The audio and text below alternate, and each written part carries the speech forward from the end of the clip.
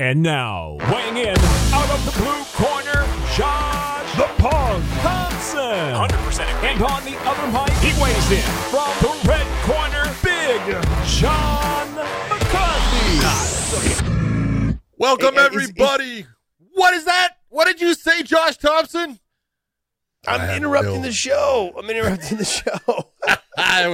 want to welcome everyone to the new edition of the Weighing In podcast. This is our midweek edition where we're going to talk about the PFL. Rory McDonald coming back for his second fight in the PFL. We've got the UFC coming up with Dan Ige against the Korean Zombie in the main event. They had a great show with the pay-per-view last week. Now they get to give us something, a little free fight. We can also talk a little bit about the stare down between Tyson Fury and Deontay Wilder. That wasn't a face-off. That was a staring contest. So we'll talk about that. I'll give you a little story behind it. How you doing, my brother? I'm doing great. What do you think about the background, man? What do you think about my new background? Your background is fantastic. Let's go. Talk to me, Goose. That's now what I you have know. no more shirts of ours, though. No, I don't. I do not have any of them. I do not have any of them. There's even some below you can't see. I've got to figure out a way to do this. So I got to be closer because you're so close, you know? So I've got to be kind of in the same I can't go any further back. Frame. I know I've got to be kind of in the same frame. You know, I'm going to set this studio up a little bit better because when Podcast Dave was here, it was a freaking disaster. So now I've got to come in and just get it all organized and just make sure that it's all cool. And I will one of these days. I might get rid of this brand new seat I just got and maybe switch over to I might do a standing desk. So you're going to do a standing routine now. A standing desk. Yeah. I might do a standing desk, and then I might even have a walking treadmill while we film.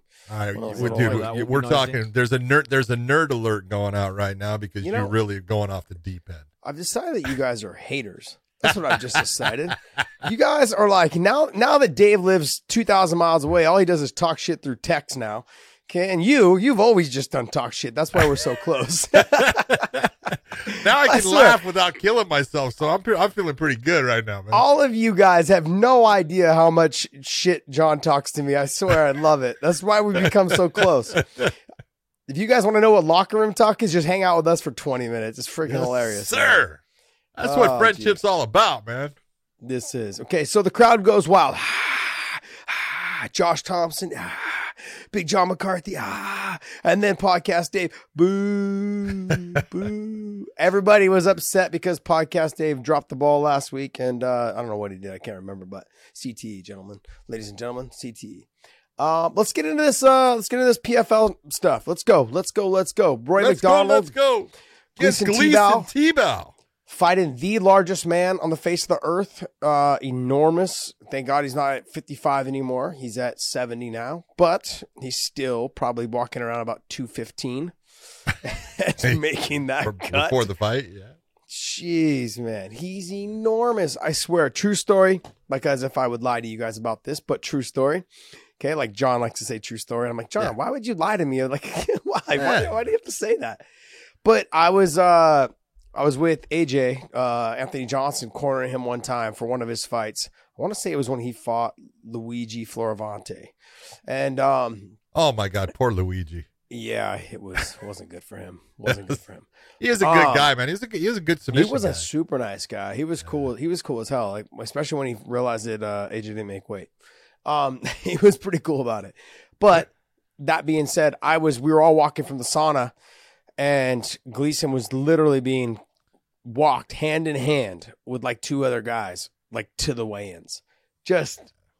I was surprised. And then I'd say every 10 to 15 steps, he would stop, take probably a good 30 seconds of just to stand there for a second. And then they would walk another 10, 15 steps, and then they would stop and then do it again.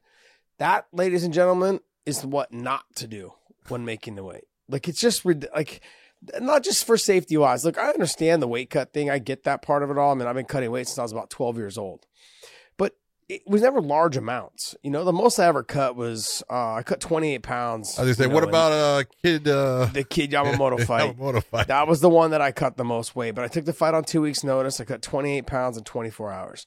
That was the worst the worst decision of my life. Yeah, it was. But it was actually what got me into the UFC off that fight, even though it was a no contest. But it was one of those fights, that I was like, hey, I had the opportunity. Like everyone was going to be there. That fight itself. Sean Shelby was the matchmaker. Him and his ex-wife. They were the ones that ran the show. They had a big time money backer. Dana White was there. Joe Silva was there. I want to say the Fertittas were there. I'm not sure.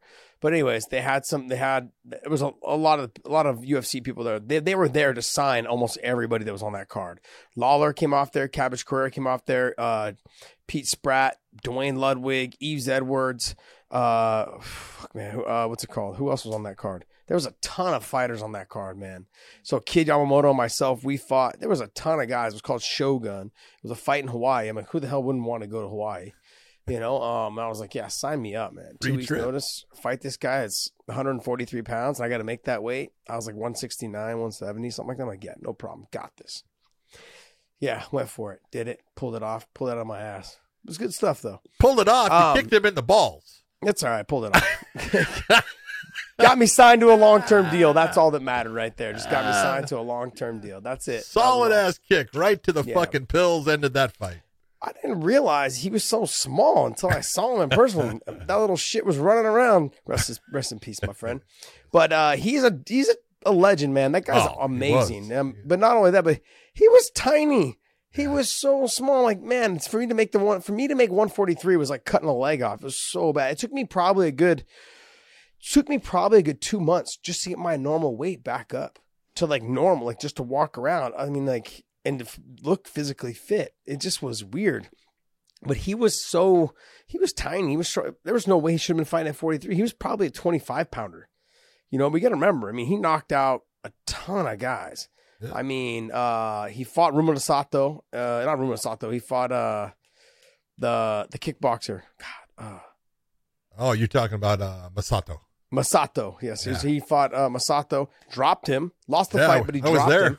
Yeah, he fought him. He dropped him. Did he knock out? He knocked out Hoyler, correct? Yep. No, that was Genki Sudo. That was Genki Sudo that knocked out Hoyler. He knocked out Genki Sudo. Yes. I mean, just great, man. Like, he was phenomenal, dude. He was such a stud. He was. Just the K1 days, the old, Shuto days, all that. So he was a stud. I think his sister was an Olympic medalist in wrestling. His whole family. His whole family had wrestling gods in Japan. So, from what I understand, he was on the Olympic team. Then he got kicked off for knocking out or punching one of the coaches. Yeah, that was like the story behind it all. I don't know the whole story, so I don't want to throw shade, but he was a great person to be around. Loved hanging out with him. Super nice guy. But I saw him that week. I was supposed to fight him. Here I am starving to death, and he was walking around with sandwiches, always had snacks in his hands. I'm like, you freaking guy, I'm going to get you. I'm going to kick you right in the nuts. He was a hell of a wrestler, and he had good stand-up. So no, he had some power in his hands. Yeah, he had some power. He was quick. He had power in his hands, and he could wrestle. Yep. That dude could wrestle. I think he has two sisters. I think both of them were Olympians. I think one of them was an Olympic gold medalist, or maybe, I don't know, somewhere in there. Like, one of them was an Olympic medalist. All right, well, hey, let's get into this. PFL. Rory McDonald, Gleison Tibau. I mean, everything says that Rory McDonald is just going to be the technician on this. Gleison's going to be hard to take down because he's not easy to take down. Rory should be able to outspeed him, should be able to jab, put the jab in his face, touch him, use his kicks and all of his weapons to beat up Gleison. He's going to have a hard time taking him down. He's going to have a hard time holding him down. If people recall back, if you look at the Khabib fight along with Gleison, that was one of the fights where Khabib had a hard time getting takedowns. Even though he was able to get some, but he struggled at moments to get takedowns. I believe he got taken down in that fight. Yes, he did. Okay. So if you talk about how Roy needs to beat him, is Roy needs to mix it up. He needs to just use all of his weapons, all of his tools. But if you put that fight on the feet, and if he can stop takedowns, I think he's got a great chance of just piecing up Gleison. He's just too fast. He's too accurate of a striker. Yep. He's such a smart fighter too. Let me take that back a little bit. He's an extremely smart fighter when he wants to be. Sometimes he lets his balls get in the way. Like when you look at Roy, he's fought some fights where you're just like, damn, you are a freaking savage. The guy's a stud, man. Like, look, everything about his career is absolutely amazing. I know he came up short, in the UFC. He was able to beat Lima, and then he lost to Lima, and now he's over here at PFL just, fighting. I think he's going to end up probably winning this whole tournament, as long as he continues to fight smart. He's a stud. He's just a stud all the way around. When you look at him, he's not the guy that everyone would think, would be a fighter. He's the way he speaks, how soft-spoken he is, but then he posts some nasty, vicious videos of guys just getting decapitated and stuff out right before he fights them. People give him a hard time for being an awkward guy, but guess what? He's such a nice guy, man. He's so nice, and he's just so talented all the way around. Yeah, I think in this fight, although Gleason has had a really good career, let's be honest. He's definitely at the tail end of that career. And he's at a bigger weight class, which is not bad because of the weight cuts like you're talking about. He used to lose way too much weight, and it was definitely telling in some of his last, fights when he was in the UFC. Look at his fight with Islam Makhachev. He got knocked, silly in that fight. He got beat by Des Green also, and then he got a win, I know, when he fought Escudero in that Chuck Liddell, Pete Ortiz Golden Boy thing. But, his last fight, I know he lost by decision. It's just, he's at that point where Rory's just better everywhere. He's just a better fighter. And so if Rory loses that fight to Gleason, great job by Gleason. I don't see it happening. And it would be a huge upset, in my opinion. I think Rory's going to walk away with that. Yeah, I agree. I think I don't see. Rory just needs to fight smart. Like when he gets into a slugging match, don't make it a slug match. Just use your technique. He's such a technician all the way around. I mean, he reminds me of a GSP, a lot of a GSP. Thing is, though, is he just doesn't have the physical strength of a GSP. Like when he would fight he has a technique. I think even sometimes a little bit better of technique in some positions, but he doesn't have the physical attributes that went along with GSP. I know they had the same coaches for the longest time, but they have some same tendencies. But he was slated to be the replacement for GSP for the longest time, like the guy to take over. Yeah. And the fight that I really recall and remember, just him really. Me following him then as a fight was the Carlos Condit fight, because I think he was 19 years old at the time. He was young, and for him to get into that third round, he was 10 seconds away or whatever from winning the fight. He had dominated the first two rounds. He was and then he just gassed out. And then at halfway through the second round, he just had no energy. He took so many big shots the last 2.5 minutes of that fight. I'm surprised he didn't get stopped sooner. But I was thinking to myself, you let the guy get fucking destroyed, a 19-year-old, for 2.5 minutes. What's another 10 seconds, ref? And then he would have got up and he would have won. I mean, his career would have been... What are you on the ref for? Because the ref fucked up. He dropped the ball. Were you the ref? Were you the ref? No, I was not. Were you the ref in that fight? No, I was not. You were. I was not. No, I was not. I can tell you who he was, but I'm not going to do that. Well, it was probably what was his name? Mazzagatti. It's probably him, huh? No. Okay, the truth of that fight happened in Vancouver, British Columbia. Basically, Rory was from British Columbia, and Kevin Dornan was the referee, and he's from British Columbia. And it was one of those that because Rory was from British Columbia, he was trying to give him everything he could, and got to the point he goes, I got to stop this, and he stopped it. No, you should have let it go. 10 more seconds. Yeah. 10 more seconds. You failed your countrymen. It's exactly what he actually should have stopped it sooner. But. Yeah, he should have. But he failed his countrymen. That's what he did. He should have let him fucking go out on his shield. What an asshole. When I'm serious, man, what an asshole. You got to be better off. You gotta let him go out on his shield. He did. Yes. As far as he could. Freedom! The whole Braveheart situation should have let him do that. Anyway. Ray Cooper takes on Nikolai Alexshakin. Have you ever seen Nikolai fight? No, I have not seen him, but I've seen Ray Cooper fight. I think you have. Well, he fought Ben Askren, I believe, in one. I watched him fight. He went all the way, went 5 rounds with Ben Askren. I think it was 5 rounds. Might have been 3. But he went the distance. He lost a decision to Ben Askren. That's the first time that I watched him fight. And up until Ben got a hip replacement and went to the UFC with a fucked up hit and everything, Ben was undefeated. So that would explain that he lost to Ben. No kidding. But I mean, he can wrestle though too. He's got good wrestling. He's got good stand up. But the big difference is Ray Cooper's coming into his own. Ray Cooper's got power in his hands. He is he's a stick of dynamite ready to explode at all times. And now he's even pulling off submissions. His last fight, he pulls off the submission. So you look and you go, he's just getting better. It's going to be it's a good matchup because Ray's not going to be able to just bully, Nicolay around as far as, toss him around when he wants. But I think that Nicolay's going to have a lot of problem with the power of Ray Cooper. Yeah. A lot of people are going to have a lot of problems with Ray Cooper's power. He's got some freaking dogs, man. He's just heavy-handed. He's constant pressure. He waits for you to make a mistake. Like, he puts the pressure to the point where you make a mistake, and then he just pieces you up. A freaking 2-piece in a soda, baby. He just touches you, and people just can't handle his power. His dad was the same damn way. His dad would just walk you down and just piece you up to the body and then rock you and knock you out to the head. That's why I never wanted to fight that fucking guy. I was supposed to fight that guy like 5 or 6 times, his dad. I'm like, no, okay, it's a hard pass, bro. I already knew he was hard to take down. I knew he had better boxing than me, and I was like, yeah, no, I'll just pass on that. If you make it to the UFC, I'll see you there, bud. That's kind of where I was at in my life in that time. That was back then. Ray brought a Cooper, man. It was everyone knew, don't stand up with Ray. Take Ray down and submit him. And if you got him down, he could get the submission because he was lost on the ground. Yeah. But man, I'll tell you what, in the stand up, he was a fucking beast. He was fun. He was fun to watch too. Yeah. He was fun to watch. I mean, Ray, his son is phenomenal. He's better. Pressure. I mean, yeah, he's got 2 wins, I think, over Jake Shields.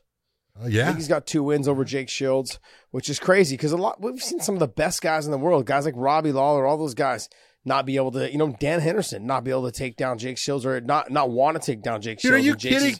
I did Jake Shields versus Dan Henderson. Dan Henderson comes out in the first round, and he's putting it on Jake. Putting it on him. Put him on him. He fucking annihilated him. I'm surprised Jake didn't die. Exactly. And he makes it through the round. And from that point on, I would say that Dan Henderson for the next 20 minutes, out of the next 20 minutes, was mounted for 18 of them. Mm-hmm. That's how it was like, whoop, down, mount. I was like, are you kidding me? It was like, he just annihilated Dan. Couldn't hurt him, but there was no finish. There was no, that's the thing. Like, there was I know Jake was like, I'm not giving up this position. Oh, exactly. I'm not giving up this position at all. I'm just going to keep touching you. And, here's the signature part of Jake Shields, and I love me some Jake. Jake's a great guy. He helped me train a lot for a lot of my fights at AKA. He'd come down and train. But when he would mount you, and even in training, he would go, but there was like no power behind any of it. He was just controlling the position. He's a stud though, man. That guy, he's got 3 moves in jiu-jitsu. Yeah, and they guillotine. Work he got the guillotine, the arm guillotine, and the sweep, and the way, actually 4. And then the way he passes guard, the knee slide pass, or the knee to 3/4 mount, and then the full mount. He's got the same moves every single time, and they fucking work. I've seen him compete. You can't stop him. You can't. I've seen him compete against top-level black belts in jiu-jitsu. Black belts. And I've seen him compete against them. Just everyone's like, oh, yeah, Jake's going to get killed. He goes out there and make them look like they fucking never did jiu-jitsu in their life. Yeah. I'm like, damn, this guy's good. Roll with them. I've had people here at my gym from other countries, teaching seminars and things like that. And Jake's come in to roll with them specifically because he heard they were in town.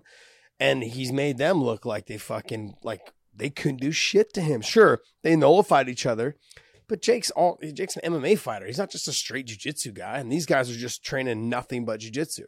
Stud. Ray Cooper, I think he's finished him once and went to this one, or he finished him both times. Can you click on there? I finished them both times. He did finish them both times? Both? TKO and TKO, yep. One in the first one. Yeah, TKO and TKO. Yep. Jeez, man. Vicious. Second round, first time. First round, the second. Jeez. Just nasty. He's a fucking savage. But hey, he's fun to watch, and you guys got to keep an eye on him, man, because I'm telling you guys right now, there's certain fighters that we're going to speak highly of. To me, I feel like he's one of them. He doesn't get enough credit, and he's always a fun watch. Always a fun watch. I'd like to steal him to Bellator. I'd like to steal him over there. Get him over. I like him a lot. Who else in here on this card? You got, I think an interesting matchup on this card is Cesar Fajea against Chris Camozzi. Chris Camozzi is the guy, man. Fought in the UFC for a while. He's got a good ground game. He likes to stand up. He was actually fighting in Glory for a while. I recall that. Bahia's got. I recall that. Bahia's got pretty decent stand up. He's got a really good submission game and stuff, but that's an interesting matchup. I think just because of the way that Chris goes after the stand up. We'll see if Chris can actually hurt him on the feet. If it goes to the ground, obviously Cesar's got the advantage in the fight, but it'll be interesting. But Chris he's not easy to take down. You know, I mean, a lot of his career he spent trying to defend the takedowns. He was always known for his striking, you know, and keeping it on the feet. And the guys that could get him down, he was able to kind of sometimes weather the storm and get back to his feet. He's just not the same fighter after he's taken down. His striking starts to slow down a little bit, which is most strikers, just to be honest. His striking starts to slow down. His technique starts to go a little bit out the door, and you know, and nothing comes out clean and fast and explosive anymore. So, but he's talented. He's always, you know, he always comes ready to fight, and those are the fighters. Even though like maybe they're not considered like in their prime anymore, whatever it is, but they're still fun to watch. Yeah. I love watching fighters that have come out and just they've had their moment in the sun, but they still bring it every single time. And those are the fighters that I just enjoy watching. Chris Camozzi is fun to watch. You know, obviously Vinny's good on the ground. He's just got the same problem every single time. If he can't get the submission early, he just slows down. Yeah. You know, it's like it's not, and he's okay with accepting that bottom position a little bit. How Douglas Lima did. I don't see Vinny winning that fight. Yeah, but the thing with him is it like he just got. Is it just because like let me ask you this: do heavyweights just have a hard time dedicating like an hour of their time or 30 minutes of their time to cardio? No, because they fucking seem like they're never in shape. Okay, here's the difference. It's simple. You're a heavyweight, so I want to hear what you have to say. I'm you're being probably honest. a super when heavyweight. You're talking about fighting. This is what people don't get. It's like, well, you know, there's differences when if you're John, talking you're a about super heavyweight, John. We know. I'm definitely super heavyweight. But if you're That's talking why about, they call you Big John. if you're talking about different, I'm not even close to this big man. I'm slimming geez. down. Oh, dude, that's fun. But heavyweights moving your body takes a lot more energy than moving, you know, that of a light. A lightweight's 155 pounds. You're carrying usually over 100 pounds more that you're moving, and it's like if I put a 100-pound vest on you, how long are you going to last in that round? You're not, because it's a lot of weight. Now, obviously, it would have to be altered to be, you know, percentage-wise exactly the same, but you're just carrying more weight. So your ability to have those moments of blast, you're burning a lot more gas to get that blast than the lighter weight guy. And so you have to be careful with it. And big guys, if there's one thing about big guys that, you know, I've figured out, mentally when they get tired, they start to fall apart. They just start to, you know, it's not that they quit, but it's they wait. I'm going to wait. I'm just going to get that breath. And they never get the breath. It never comes. It never comes. And so they're waiting, and it just waits. And it just happens sometimes with heavyweights, you know. It's, you know, sometimes you feel good and you have energy, and sometimes it's like, man, you get tired, and you're tired right away. And once they're tired, it's usually not a good thing. That's why guys like Kane did so well. Oh, yeah. You know, he was able to take and put a pace on guys and break them down physically as far as push them over the edge and just dismantle them based on he was always able to maintain that pace at the weight that he was at. It didn't bother him. So big lungs. Got to give it to him.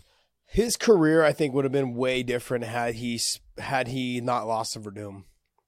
I think after that fight, I think something happened, I think, with him just mentally in terms of, I know he had some back problems. You know, he had back surgery twice. I would really say that, you know, everyone's got their thing that they're, you know, they have that's makes them good, and everyone's got something that it's a problem. And Kane broke easy. Now that's not his fault, but he got injured a lot. He got injured by things. Oh, okay. I thought you meant like he broke mentally easy. Oh, no, never broke mentally. He broke, you know, I was like, physically, absolutely not. Physically, he broke down. You know, his back was always bad. From the moment that he started fighting, I was told he's got lower back issues. You know, and so you look and you go, well, you know, everyone's got their things. You know, there's no one's is that indestructible. They get put together with everything. You know, they may have the physical ability of, you know, the best you've ever seen, and mentally, they're just not that strong. Kane mentally was actually strong. He's a strong dude mentally. Yeah. Mentally strong. And physically he had his attributes. He wasn't the strongest guy. He had good technique, No. but man, he had a gas tank, and that's what made him who he was. So He wasn't the best technician. He wasn't the strongest guy. He definitely was not the biggest heavyweight. no, He was walked around like 232, 238. Towards the end of his career, he started putting a little bit more weight on, but that's because he was lifting heavier. But but no, mentally strong. I don't think there was another person in our gym that was more mentally strong than him. That's it. Nobody. Probably the next closest was Fitch. Probably the next closest. But even Fitch had moments where he wasn't mentally that like strong. Like he had moments. That was never the case with Kane. Kane was, but I would say probably the most mentally strong person probably one of the most I've ever met. Yeah, But especially inside that room. if you go back to it, I know you said the thing with Verdum. That wasn't the fight that I thought caused him a lot of problems. I would say that, and he came back from it, but the first fight that he had with Junior, where he fought, that was the first fight that the UFC did on Fox, and Yep. he was injured going into that fight. Yeah, he got injured the week before. Yeah, his knee was Thursday before. gone. The Thursday before, yeah. He slipped on the mat, wrestling with somebody, slipped on the mat and his knee turned out, tore it fucking, and the UFC, they made him an offer he couldn't refuse. I know. And that was the biggest thing. And they were saying like, hey, we need you on this card. Like we have to have you fight. And like, he knew he couldn't really wrestle because his knee was fucked up. He knew he couldn't really kick because his knee was fucked up. It was a shitty situation to be in. Yeah. I mean, don't get me wrong though. I can't take anything away from Junior, man. Junior No. hit perfectly. All those actions. Junior did all those his things job. happened, but Junior did his job, but going Yeah. into it, even I, as the referee, knew that Kane had a problem. yeah, And so you look and you go, that was one, because he was undefeated at that time. I know. And it was just everything. He was the champion. He had just beaten Lesnar. He was undefeated. He had all these things going for him. And he ended up going and taking that, continuing with that fight, not saying taking it, but continuing on and, bringing that fight to fruition when he knew going in, this is not going to be good for me. And that's tough.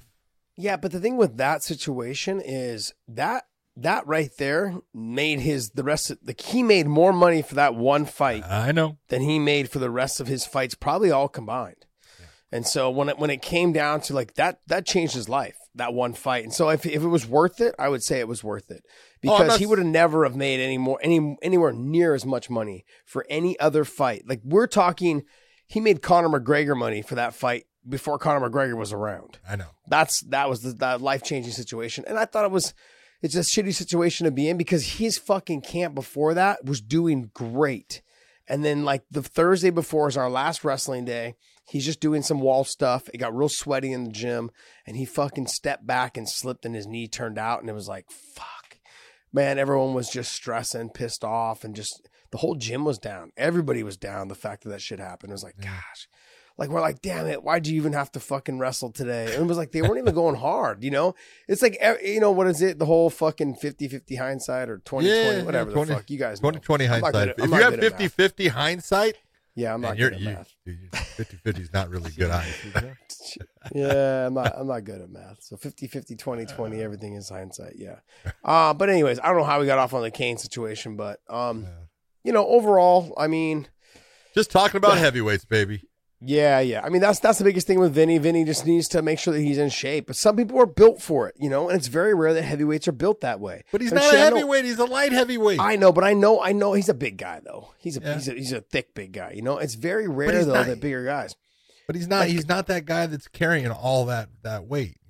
Trevor Prangley wasn't a big guy either. He was big, but he wasn't that big, and motherfucker could never get in shape, no matter how much running we did. I swear that guy. I made him do all the cardio that I did for his Jeremy Horn fight. After the first round, he looked like he fucking died. I swear, I was like, "What is wrong with you? I know you're in shape. What is wrong with you?" Fuck. I mean, the only thing that separate him. Like between him and Mike Van Arsdale was like in the corner, throw the fucking towel in. I'm done. I'm not going back out there, Bob. Fuck you. I ain't going back out there. And fucking, and Trevor would be just, God, I don't want to go back out there, bro. All right, I'll go. You just lumber out there. And it was the physical dominating strength of Jeremy Horn. Everyone knew about it. Yeah. That's what did it. I thought Trevor won that fight, by the way. That sucked because if he'd have won that fight, he would have got a title shot. And that's what sucked. Felt bad for him. But I don't think he would have wanted to fight Chuck because Chuck was the champ at the time. I'm like, that's not really what the fight you want. So, but still, would have been great for him to get at least a shot at the title because he would have been next. Because he beat Travis Lutter, he beat somebody else. Oh god, something Stout. I think his name was something Jeremy. No, Curtis Stout. Curtis Stout. He beat Curtis Stout. Then he beat Jeremy Horn, or he didn't beat Jeremy Horn, but he should have beat Jeremy Horn. He beat somebody in the middle there, I think. But yeah, then he would have fought Chuck, and we were all actually friends. Like, yeah. So, Tom Lawler is fighting Jordan Young. Tom Lawler being I love the best part about Tom Lawler is his weigh-ins. He usually comes dressed for something. I love the stuff that he does, but he's getting up in age there, and his weight is now he's light heavyweight. Jordan Young is, as you would say, long, tall, and lanky. He's actually good just about everywhere. That's going to be a tough fight, but good luck to Tom Lawler. I hope he does well. I don't know if you guys ever heard the story, and I'm gonna go out on a limb and tell it to you guys anyways. I'm sure Kyle Kingsbury. Don't go too far out on a limb. You could fall off and break your ribs, dude. Yeah, not all of us carry a chainsaw and climb the ladder to go do that, buddy. There was a show in San Jose. I would think it was the show that was on a Wednesday, a UFC fight that was on a Wednesday. I think it was that one. And Tom Lawler and Kyle Kingsbury are on the same card. And the two of them had this bet on whoever would win. Like whoever won their fight, whoever lost their fight had to walk around with a vibrator up their ass at the after party. Oh, Jesus Christ. I think they both lost. It was great. I think they both had to walk around the fucking after party. And you see them both you see them in the corner occasionally, like you sure that, little. You sure that wasn't when they fought? Because didn't they fight? Kyle Kingsbury? I don't think they fought. No, they didn't fight. Did they fight? Did they? Yeah, I think they. It might have been when they the fought. The Ultimate Fighter finale. It might have been when they fought. Anyways, but yeah, it was. Yeah, well, then I can tell you it was Kyle Kingsbury. Kyle Kingsbury had the vibrator. He had the vibrator. Oh, King Boo. Oh. King Boo was just vibrating. He was zinging. I got to give more details on that fight, on that whole situation. But yeah, King Boo was telling me the story one time in the locker room, not in the shower, ladies and gentlemen, but in the locker room. He was telling me the story about the situation. I thought it was a San Jose fight card. Was that it was a finale, so it wasn't in San Jose. Yeah, that would have been in Vegas. Interesting. Yeah, that would have been in Vegas, right? The Pearl or some shit. Yep. Back then. Anyways. Hard Rock or the Pearl. Hard Rock or the Pearl, yeah. Anyways. What was it called at the Hard Rock? What was the... what was the venue there? Little venue there? It was a cool little venue. Yeah, it was great. It was a cool little spot. Except, man, it was loud in there. Yeah. I used to get a headache every fucking time. The Joint? It was one of those. The Joint. It was one of those. Was it the Joint? The Joint. That's right. It was one of those things though, which was great. You'd be watching the fights, but then like everyone's hanging out at the bar because the bar was at the top of the amphitheater seating. Yep. The bar was up at the top, and they're like, "Oh shit!" You'd be like drinking. Everyone's like, "Oh shit!" There's fights going on. Let's go see the fights. You watch a little bit of the fight, go back, get some more drinks. It was a cool little setup. I don't know. Anyways, all right. So go back onto the PFL card, the rest of the card. There's a couple of them. You got, Sorty, who's been doing very well in the PFL. He's taking on Dan Spawn. Mm-hmm. That's a decent fight. Dan's kind of getting towards the end of his career. Like you said with Vinny. Vinny's taking on, as I screwed up before saying horseface. It's Shoeface, Antonio Jr. Yeah. And I think Antonio Jr. is just too much for him. He's just been fighting better people and just don't see that going Vinny's way. But, the guy that, the last we were talking about, Gleason Tebow, I know that João Zeffirino is on this card too. He's fighting Jason Poney. And that looks like it'll be a good fight for him too. So I think Jason's in over his head. Well, we'll see. I mean, I would like to talk about Curtis Millender, but he went from losing in the Bellator situation, then he went out, and then he lost to Rory, his fight, right? And then he just hasn't been performing. He's one of those athletes that are extremely talented, but just doesn't perform. He underperforms. Yeah. And it sucks because he's talented, he's good, he could be better than what he is. So hopefully he gets back on track, but it's not looking like it. No. Because Magomed's pretty tough. Yeah. Go ahead and say that name. Give me his last name. Come on. Magomed, see, the easiest part is the first part. Magomed Karimov. There you go. You're close. Magomed Karimov. As long as I don't have to baby. say fucking the girl's name from Bellator, fuck, we're good. Jeez. Can't remember it. Just say Marina. Marina. Everything's Marina. I'm going to go by first names from now on. It's so funny. We were talking that whole Mahakna Kina. What was funny is we were talking about how I could do the interview without saying her last name. That's what it got to. It got to the point at the end, like, so hey everyone, congratulations, Marina. Marina, like, that doesn't sound right, guys. That doesn't sound. I love it. And your winner. And that was it. And your winner. And you have to say her name though. Like, I apologize for putting you in that position. That was my fault. Wait. Why are you apologizing now? You're fucking putting me back in it this time too, next week. From what I understand. I heard I'm back in the damn cage for all the damn interviews. I don't know. They haven't said anything to me. So. Yeah, well, they told me today. Thank you very much. Oh, I'm sorry, brother. Thank you very much. Are you back up at the desk though, or do I got to cover all the prelims? I'd rather run down. I'd rather run down than cover all the prelims. Oh man, it's great. I love it. John, I got to tell you, and I've said this to I don't know how many people, but we have a fucking really fun job. And our production team is fucking awesome. Like our whole crew is awesome, but I mean, I have so much fun with our crew. It's crazy. Like, I'm like, man, you guys pay me for this? Psh, we don't tell them because yeah. I'm like, you guys pay me for this? Fuck. I'm like, yeah, well, shit. I shouldn't say that because I'm about to ask for a raise. But it's so great though. I love it. I love this. This is so much fun. We do that and then we do this, and I'm like, pretty soon we won't have to work anymore. Well, this is not. Yeah, time to look at this as work. This is fun. When you love your work, that's good. Yeah. All right, let's get into the UFC. All right. All right. Korean Zombie, Danny Ige. I love Danny Ige. I love Danny Ige, but here's the thing: when we start off with that, here comes the bad part. I know. Danny Ige, tough, man, resilient, gritty, all those things. He's just not as technically proficient in the all-around game as the Korean Zombie. Look at Chan Sung Jung is just a dynamite fighter. Wait, that's his name? Yeah. I thought it was always just Zombie. I didn't realize. If you want to be smart, I didn't realize that was his full name. You want to be smart. Zombie is just Zombie. He's just a really good fighter. You can take a look and and yes, he's had a couple of losses recently and stuff, but his loss to Brian Ortega, man, he got hit with some big shots that after a while, he wasn't the same fighter, but he made it through that fight, which I was really impressed with, that he made it through with some of the damage that he took. But you just take a look at, yes, he lost to Yair Rodriguez. He was winning that fight.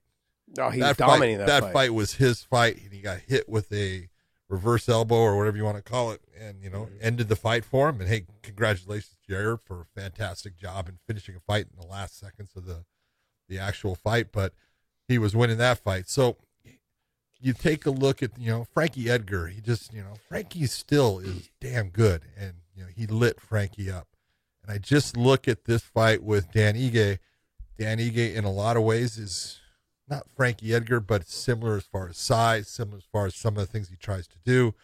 And I just don't see it being a good matchup stylistically for Dan Ige. That doesn't mean that Dan can't win it, but he's definitely going to have to take some big shots, bite down on that mouthpiece, and get lucky as far as landing that big shot that hurts Zombie, that may not put him out of the fight, but alters what he's able to do for the rest of the fight. That's what Ige needs to do. But it's a great matchup. I love both competitors, and it'll be fun to watch. Yeah, look, I'm not going to count Ige out because I think I think he's got a good chance if he continues to put the pressure. If he threatens to take down a lot, his stand-up is where he's going to lack. He's going to take some big shots, and whether he can take those shots. He does not want to be on the ground with the Zombie.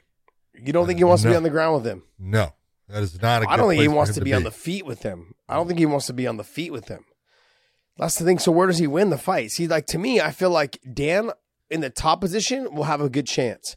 Okay. Dan on the bottom is not a good position. Obviously. There you go. I don't think that as Okay. well. I think on top though, I think Dan's going to press him to the fence. He's going to try to dirty box him. Randy Couture him, and then if he can't get him, then he's going to eventually try to work for the takedown. He's going to try to keep him pressed there. Dan on the outside in the stand-up position, it's not a good position for him. Korean Zombie possesses too much power. He's going to take some shots. He does take shots. He's technically not as tight with his defense on his boxing.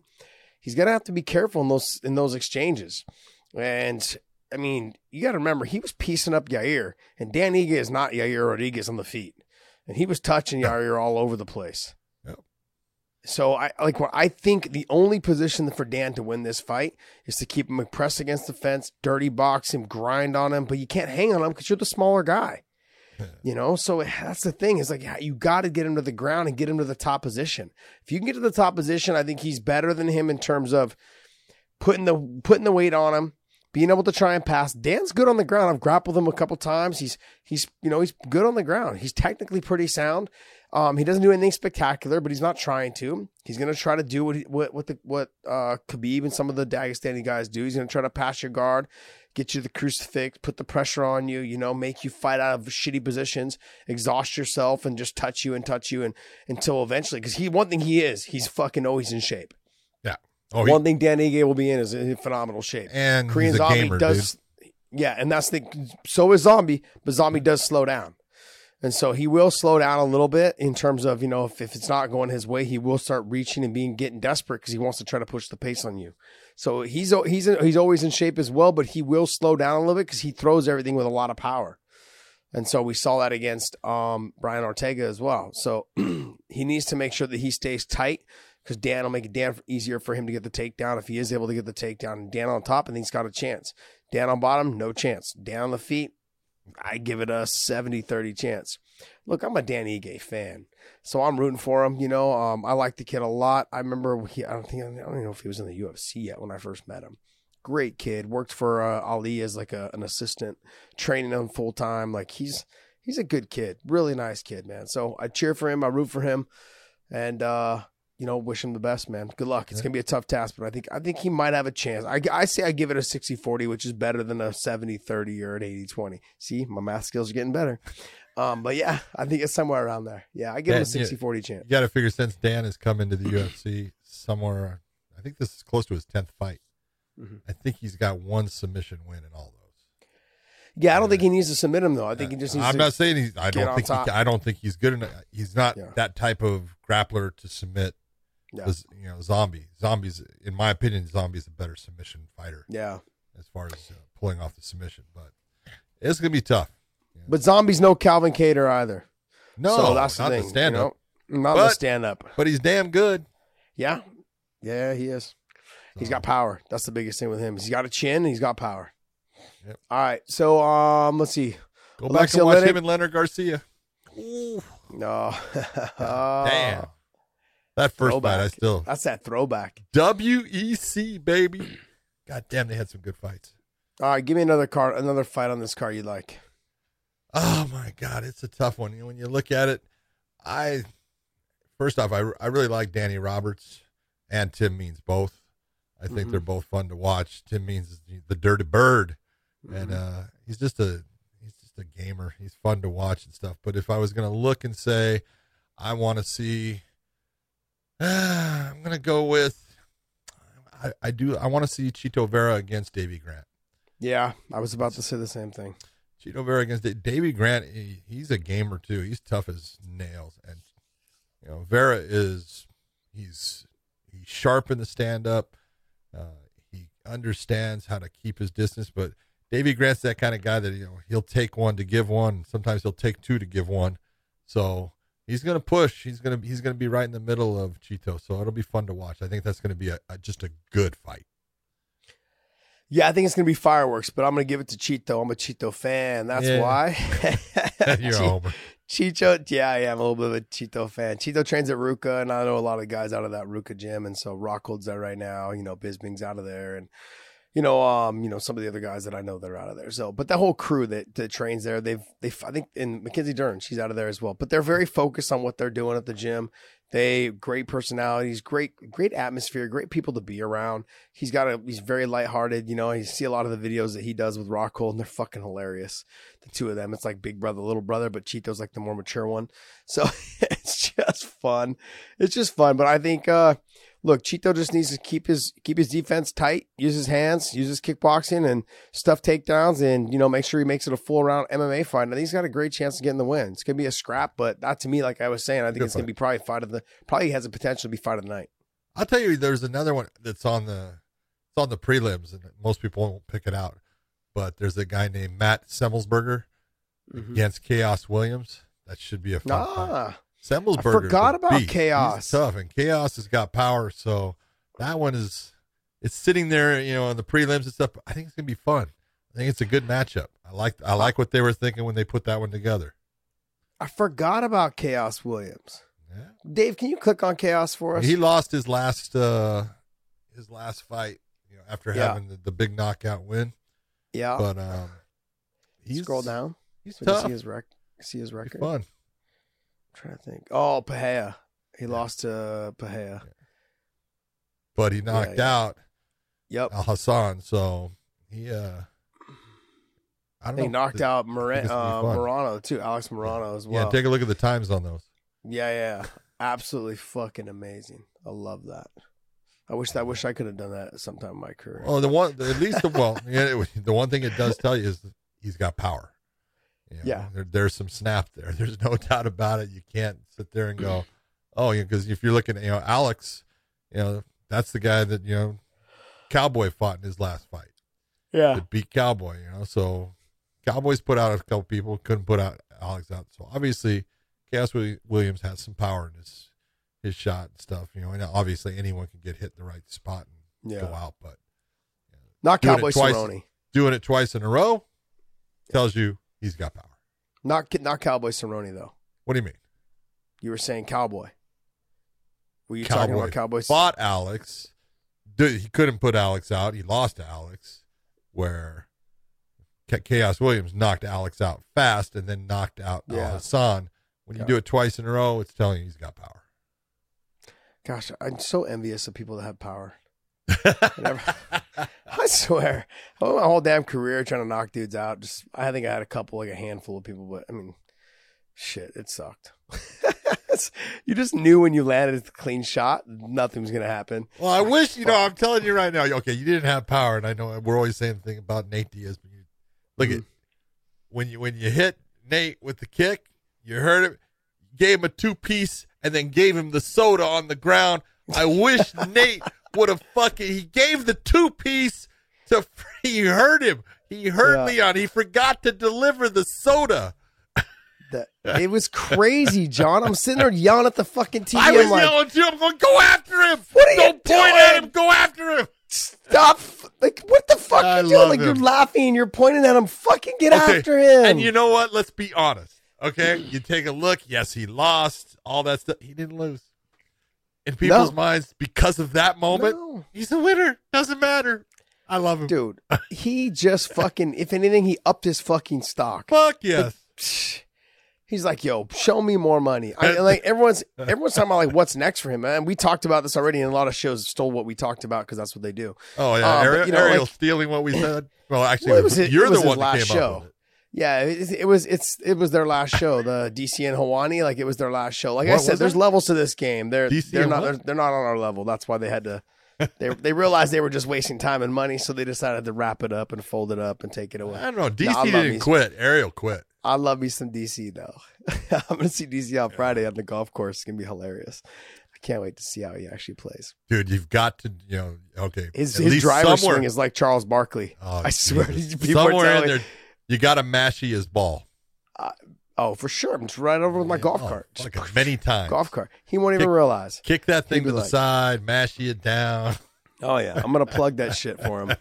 Drive over the golf cart, fucking step on it, all the shit that we do. Tricks of the trade. Yep. There's no doubt about it. But I'm gonna get video of him fucking hitting off the tee box though, because everyone keeps telling me he looks like Charles Barkley. Oh, does he have the hitch? He has the hitch. I heard he might even have 2 hitches in one swing. Oh, that's Barkley then. Barkley will give it that.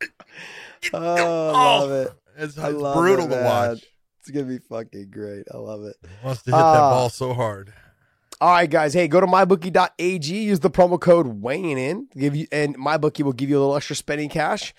And there's some fights to bet on. We just talked about the PFL. We just talked about UFC. And there's obviously some other events coming up as well. So check it out. The hockey playoffs are still going. John and I are hockey fans, and we've been following up with the hockey. So you guys check on those. Just, if anything, just bet overtimes. You guys will win. Okay, so just do that. That was my overtime. thing. It's been overtime city Bet this whole, and overtime. yeah, I made a couple $1,000s already because I've been betting overtimes on my book. Telling you, man. So go there. Then if you guys are into basketball, hey man, check it out. Check out the odds there. I don't follow basketball as much anymore. It's just too much for me to keep track of. But Just too much. I love me some hockey, man. And I never followed baseball, just to be honest. So until it gets to the World Series, sorry, man. But 182 games. Who the fuck is watching 182 games? And then they're sitting here. 162. Whatever. It's all the same. After 100, who gives a shit, right? So that's the It's all truth part of your it. math. Yeah. Dude. Like, let's be honest. And they're There's sitting something- here. They just started this whole new, there's like a new thing. Like you get a 10-game suspension if you're a pitcher, if you get stuck with the gooey shit, the pine tar and all that shit. Yeah. You get like a 10-game suspension, then it goes up every time you get busted after that. As soon as they started implementing those suspensions, people started hitting the ball out of the park. They'll let you know these guys have been cheating, man. They've been cheating for decades. I mean, don't get me wrong. Josh. Pine tar's been in the baseball Josh. game business since for 140 years. It all Baseball. comes down to the same thing I've always said. If you ain't cheating, you ain't trying. Yeah, I get it, man. I get it. Say that. Tell that to is Mark what it McGuire, Sammy Sosa, and Barry Bonds, motherfuckers. You ain't cheating, you ain't Man, trying. those were the greatest moments in baseball. They're all juiced to the gills. But hey, look, dude. I mean, yeah, baseball. I feel like honestly, look, I would probably follow baseball if they broke it up into two. If they had, I would take 2 World Series in 1 year. Do that. If you guys do that, I'd be okay with that. Like if you did say like you did like a 4-month season or a 5-month season, and you gave them 2 months off, and then another 5-month season, I'd probably get along with that. But I don't want to wait till game 140. What is it? 162, 140 to start paying attention. I don't give a shit, man. I don't care about baseball until we hit 140 games in. I'm like, okay, look, when do we do the play-in game? There's that one game, right? The wild card game to get in. That's the one I care about. I start watching baseball then. That's it. I don't watch baseball up until that moment. There's something it's the American pastime. Fuck, it's in the past, man. It's so damn long. It's past that pastime. It takes forever, and I know it's fun. I thought it was fun to play when I was a kid. I loved baseball when I was a kid. Playing it, I hated watching it. It's like pulling teeth, man. It's ridiculous.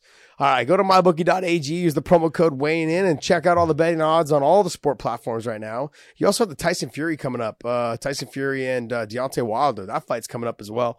They got lines on that, so pick that up. But hey, John, let's talk about that. Let's talk about that staring contest, because was it first to blink or was it first to walk away? Because that shit was 5 minutes long. And if one of them didn't blink that long, fucking savages, man. Straight up savages. The first thing you have to love is Tyson Fury coming out with no shirt on. He's got love handles that fucking make mine look fucking pathetic. I love it. It's awesome, dude. He is just, I love everything about the guy. But this is when you talk about this face-off. This is not a face-off. This was a stare-down. But you got to go back and understand Tyson Fury. Tyson Fury is the guy, every little game, he is going to want to win. And at one point in his career, he was a sparring partner brought in for Vitaly Klitschko. And Vitaly was known to use the sauna a lot, bring his sparring partners into the sauna, and then watch them fold in the heat of the sauna, and he would always be the last guy walking out of the sauna. So Tyson Fury heard about this and told himself, I am not going to fucking leave the sauna until he does. And so all the sparring partners and Vitaly Klitschko, Tyson Fury being one of the sparring partners, goes into the sauna, and one by one they're dropping out and going. And here sits Vitaly Klitschko and Tyson Fury. And Tyson Fury is just sitting there like, this ain't nothing. This is good. I feel good in here. And eventually, Vitaly Klitschko left, got out of the sauna, and Tyson Fury, that's the kind of guy he is. He will not back down. So that stare down that you're looking at is Tyson Fury saying, I ain't going to be the first one to blink. I'm not going to be the first one to walk away. I'll stand here all freaking day long if that's what it takes. So you got to love the guy. I love everything about him. I love the way he represents himself. I love the way he represents boxing. He is bringing fun back to heavyweight boxing. He's a blast. I love it. I honestly, I can't imagine not watching him fight, man. Like, he's fun. Everything about him, his personality, his energy in the ring, everything about him, I enjoy. This whole thing right here, I know it seems like bullshit, and I actually scrubbed through the whole 5 minutes because I was like, fuck, is this ever going to end? But the reality of it is, once you told me the story, I'm like, oh, this is fun. I didn't know that Makes story sense. until you and I sat down to film this show tonight. You were telling me about it, and I was like, damn, that's pretty cool. But I love the fact that he don't give two shits. I saw him training at the Wynn. He's walking through the casino in a robe and his Wynn slippers, and I believe he's got his son with him or whoever with him, a younger kid. He's got it with him, and they're going to the pool, and he's got his love handles out, and he just he's carefree, man. You have to think about his personality and the shit that he went through, depression, all of that stuff, and weight gain, all those things, and look at him now. Like, I think anybody can work through anything at any given time with a little bit of help, a little bit of people that care around them, and just a little bit of drive, man. He has that, and this is going to be, like, even though I wanted to see the Anthony Joshua fight more so than this one, I ain't mad at this fight. I'm not mad at this fight at all. You want to know why? Because to me, this is a fun damn fight. And if Wilder wins, we could see a number 4. And I'm okay with that. John, when fights like this happen, and it's like, look, heavyweight division for the last 10 years has been fucking boring. More than that. Like, yeah, it's been longer than that, I know. But I mean, like, I'm just simply saying, like, in the last 10 years, it's been boring. Boring as shit. I have not cared about heavyweight boxing in probably 2 decades. I mean, when did Tyson leave? Tyson and Evander Holyfield. That was it.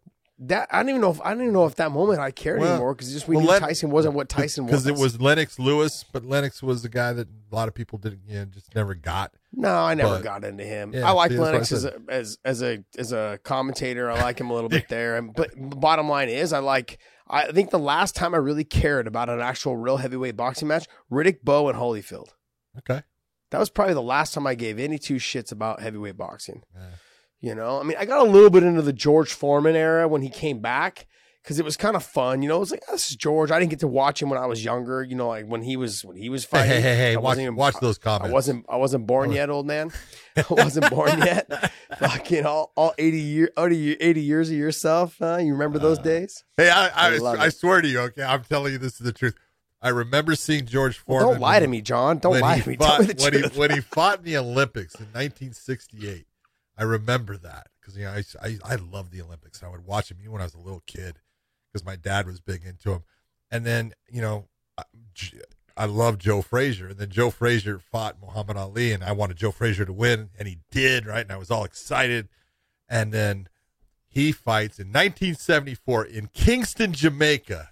Yeah. He fights George Foreman. I had not seen George Foreman fight since the Olympics, and the one thing that I can remember. I can still remember the interview. George Foreman said, Joe Frazier is sitting there and he says, I don't care if he goes, how he comes in the ring. He says, what he does, he can fall down, come in. It doesn't matter to me. I'm going to knock him out. I'm thinking, that a baby, Joe, that a baby.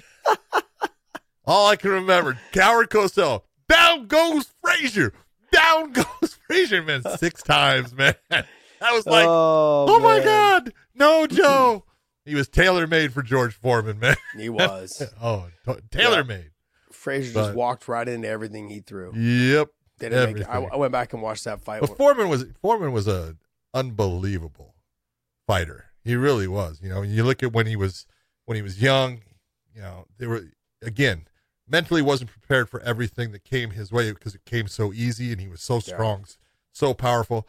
But when he came back, some of the guys that he beat, it was impressive what he did at his age, and man, he could take a shot. Yeah, he did that. Didn't he do that thing after Ali had beat him? He fought 7 guys in one night. No, he did that before Ali beat him. He did that before Ali beat him. I thought he was did it after. No, he was the champion. So he takes on all these guys in one night. Then when Ali beat him, he quit. He stopped fighting. Oh, I thought he did like that afterwards to prove to people that he still had it or whatever. No, man, he did that before. Again. He stopped fighting. Wow. it was just, he's a crazy story when you look at everything that, he went through and did. It's amazing, but, insane. Crazy, just crazy power. That dude could hit. I watched him work out one time, and he was hitting at the time. It was the water bags were brand new, and he was hitting this fucking water bag, and this fucking water bag was going scaplop and doing this shudder. And I was like, God damn, I'm glad I'm not going to get hit by that dude. He would just sit there and wing shots. Wah, wah, wah. Man, I bet you it sounded like a waterbed when you used to jump on it, huh? Remember those old school fucking like 80s what do you water mean remember, 70s, man? 80s? I had them bad boys. Oh, fuck yeah. The most uncomfortable fucking bed ever to exist is waterbeds. The worst fucking bed ever to exist. Your partner got out of bed, everybody fucking woke everyone up. knew it. Everyone fucking you're like, man, fucking never wanted anyone to stay over the house. Like, someday nope, I'll tell you a great waterbed story. Someday, just not right now. Not right now. Come on, John. It had to do with alcohol too. Don't be scared, homie. Don't be scared, homie. Shit, I remember when I was a kid, fucking my mom pulled off all the sheets on it and she was like washing them or whatever, and it was just that big rubber whatever. Balloon, I remember. yeah. And yeah, it was a big rubber balloon, and I swear fucking went in with some fucking baby oil and made it a slip and slide. My mom was fucking pissed, man. She was so mad at me. Fucking oil spots all over the wood because it was, had the wood frames with a little like foam piece. Was it foam, like leather wrap foam on the corners and the edges? Fuck, she was pissed, man. Things She were was awesome. so mad. My dad beat the fucking shit out of me and beat my ass. It was fucking horrible. I swear, I don't think I went to school the next day. I got my ass beat so bad. It was vicious. Oh, man. All right, so look, that was a great stare down. I don't want to know if it was whoever walked away or whoever blinked first, but great shit. But I'm telling you, like, I don't care who won the last fight.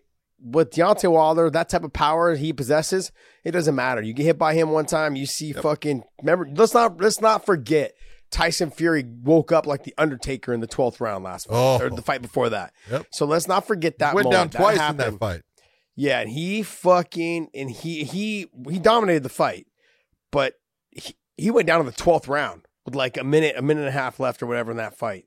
He went down in the 12th round, got up, rose up like the Undertaker, got back to his feet, put on a great performance to finish the fight, but still, like that can happen at any moment when you're fighting Deontay Wilder. Deontay's right hand can put anybody out. Let's not put him out. I'm not counting him out. I think obviously Tyson Fury, the conditioning, the cardio, the way he moves, the way his movement is for such a big guy. I mean, shit, he's like a waterbed in there, man. He just moves fluidly, man. Seriously, man. Fucking move like water, that type of shit. What is it? What's the Bruce Lee thing? It is. Flow like water. Flow like water, baby. Yeah, he does that shit. So I like him. Like I said, I'm amped for the heavyweight fights now, and a lot of it's because of Tyson Fury. And you've got Deontay Wilder, you've got Anthony Joshua, and I'm sorry, but I'm not counting out Andy Ruiz yet either. That guy, he's lost a lot of weight. He's had a couple great performances. He's had one great performance since his loss, maybe two, but I think the one that I just saw. Well, he just fought Chris Arreola. Yeah, and he beat Chris, but it was a great fucking Chris fight. knocked him on his ass too. Yes, he did. He put him down hard. So yeah, but that was a great fight. It was a really good fight. I'd pay to watch that fight twice. Yeah, it was a good match. Chris went through a stint, man, where he wasn't focused. Chris has been around for a long time. Yep. And Chris is good, really good, great boxer, great tenacity. Fucking comes forward, lays heavy leather, but he got timid there for a while, like fighting guys. He just no output. Not always, never really came in great shape, but could get into great shape if he wanted to. He just wasn't. He was underperforming, and I think it seems like he's fixed it. The Andy Ruiz fight kind of motivated him. There was a fight before that as well that he had fought really well. He seems like he's back. He's back into like his winning ways. I mean, even though he's coming off that loss, but he's coming back in terms of he's getting back to where he should have been for all those years. It's sad to see, but I remember I worked with a boxer, Ricardo Cortez, and he had headlined, or he was like the co-main event of some of the boxing matches that my guy was fighting on, and seemed like a nice guy, very fun to watch. So good stuff, man. Yeah. But like I said, heavyweight boxing's back, man. All right, Dave, what else you got? Other piece of little news that came out was Dana White saying, he was asked about working with Ryzen, and he said he's not saying he would, but he's not saying he wouldn't, and so now obviously there's buzz around cross promotion. Yeah, you got to remember they have a working relationship from way back in the day. Saki Really? Ibarra was the Really? Yeah. Let's talk about this working relationship. Well, I mean, it was Because a I working can relationship, recall language from my friend Dana about he would never fucking because he got screwed over by that man. that back then was considered a working relationship. Okay, got it. All right, there we go. Look, let's be honest. The Dana's doing a smart play right here because because Saki Ibarra's relationship with Scott Coker was strong, but if this talk is going on, maybe that relationship is not as strong as we thought it was. Maybe not strong anymore. Maybe not anymore. So, and the other thing as well, Dana White back then was talking about getting Chuck in that tournament, which they did. They got Chuck in the tournament. Remember, he fought Guy Metzger and then he fought Alistair No, he Overeem. didn't fight Guy Metzger in the tournament. He fought Alistair Overeem was his first fight in the tournament. But then he fought Guy. No, he fought him before that. He fought him before that. Okay, sorry, my apologies. Anyway, so he fought Alistair in the tournament. That whole situation, that was a working relationship. Maybe it wasn't the working relationship that Dana would have liked. But at that time, people need to remember, the UFC wasn't shit. It was Pride was the shit back then. Everyone was talking about Pride. No one was talking about the UFC back then.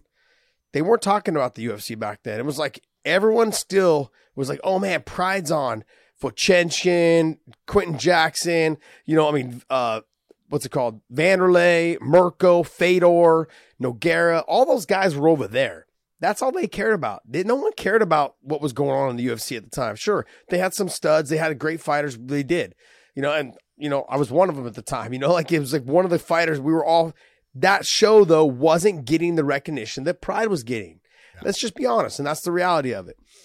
But then now, the tides have definitely turned, where Rizin is basically just hemorrhaging money to stay afloat, is what it seems like.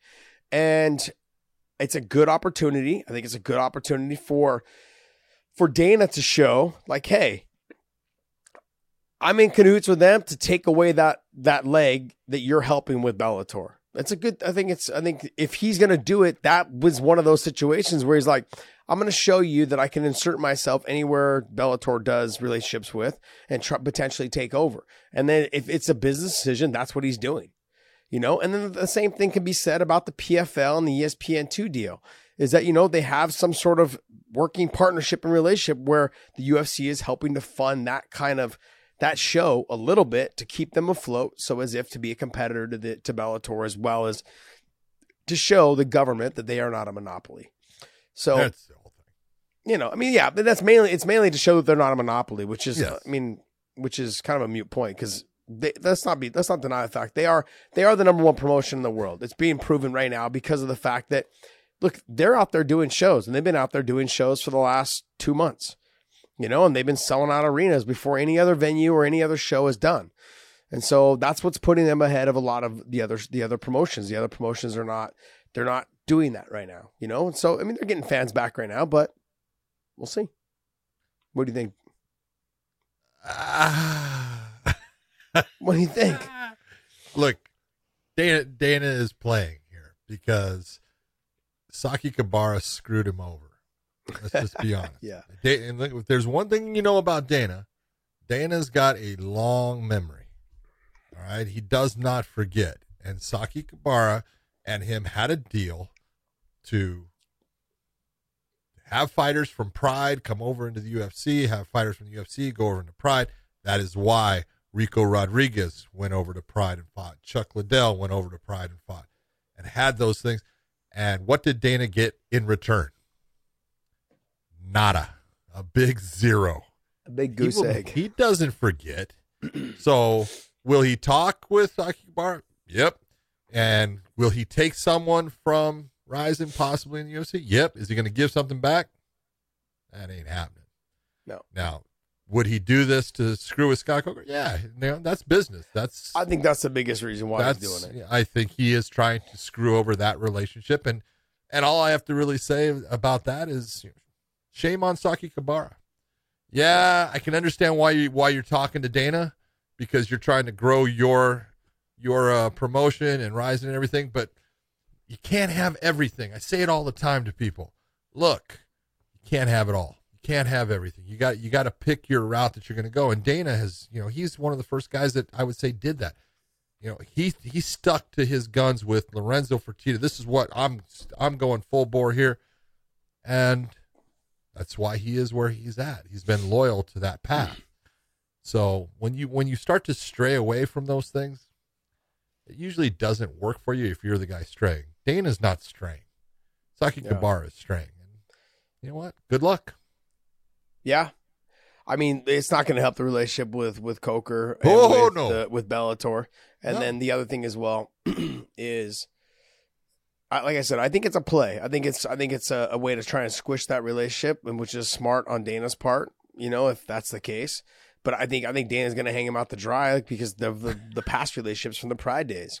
So let me ruin your relationship and then not give you anything and be done with that. And I'll see you later. Even if I do give you something, even if it's just a drop in the hat, I'll give you a quick little thing that's going to ruin that relationship for sure, and then I'm going to walk away. Yeah. So who knows? We'll see.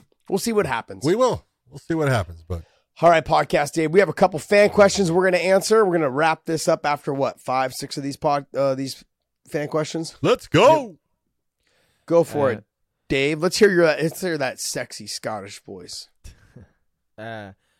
So from Mohammed, try not to stutter. Come on, bro. Can you just speak? Gosh, can you just read the damn question?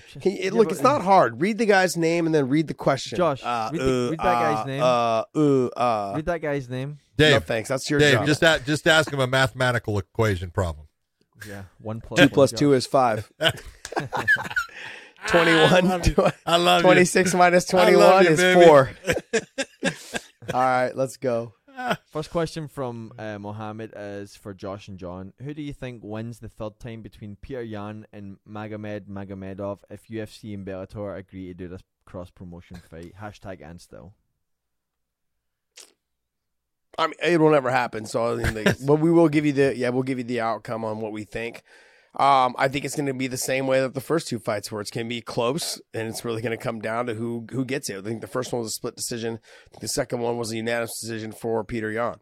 And so I think it's going to end up being one of those fights. It's going to come down to whether Magomedov has grown enough to continue to take him down and do more work and damage from the top position, which is where he wants to be. And because he doesn't want to be on the feet with Peter Yan. That's for sure. But Peter Yan's good enough to stop the takedowns and make him work super hard for the takedowns to where he gets touched on the feet enough that it can win the decision. I don't see either one of them getting finished. I mean, outside of, making a mistake. But it's a great fight, but it'll never happen. Now that both are in different organizations. But let's not forget, Magomedov's fighting Rafael Stotts right now coming up, and that's gonna be a fucking bar burner.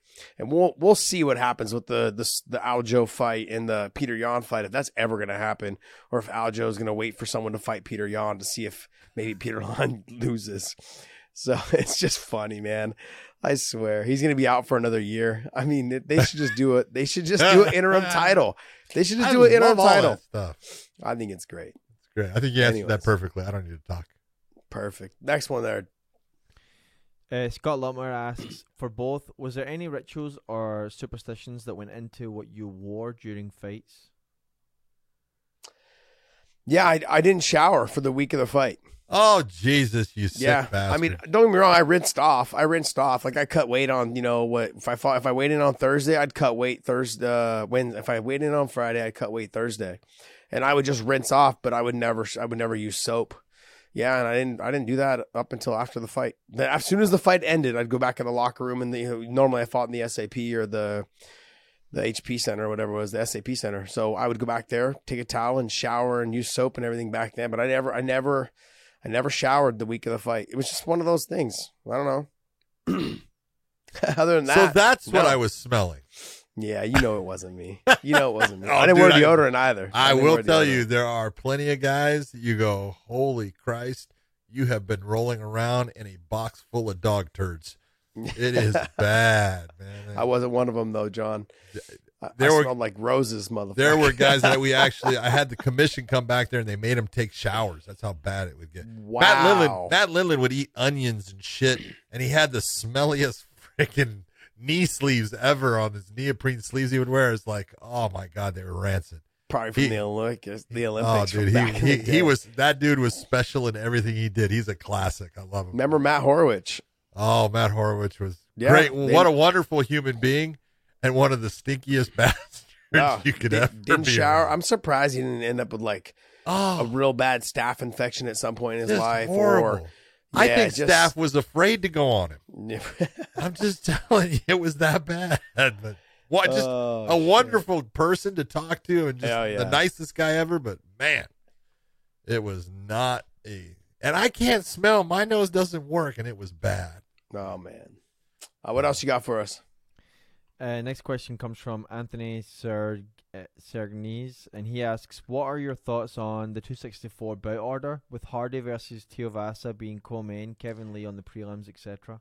I didn't see that, though. That's the thing, is I didn't see him being the prelim. Yeah, see? I didn't see that. I had Gilbert Burns versus Stephen Thompson as the prelim, or the co-main. Co-main. Yeah. So I don't, people were talking about that the Greg Hardy was the co-main and Gilbert Burns and them were below them. And it doesn't say that here, so I don't understand why we would talk about it. What do you think about Smolka? As far as I was informed, the co-main for that is Gilbert Burns versus Stephen Wonderboy Thompson. So yeah, that makes sense. And this is on their website, so yeah, I would go by that. I don't know where. Maybe it's like somebody just maybe they just put the fights on somewhere and someone thought it was that. All right, next question. Okay. That's that. Next question is from Damian Burry, and he asks, Josh, who has been the most impressive fighter desk analyst you have worked with recently, specifically on the Bellator desk? If I'm correct, the last three you worked with were Bader, Anderson, and MVP. Yeah, I can't point any of them out. I don't want to be that. I don't want to be that guy. All three of them did a great. And AJ McKee was on there as well. All four of them were great in their own way. You know, they all came in. They did their research. They all took notes and they delivered. You know, I was very impressed because I have worked with some of the best people in the business, and they do no fucking research. And so it's like, you know, and I know they've been around the game for a long time, but some people can just walk in and do that. I'm not that person. Ask John. I spend hours and hours doing this show, but I also spend hours and hours picking his brain on certain fighters. You guys hear the conversation.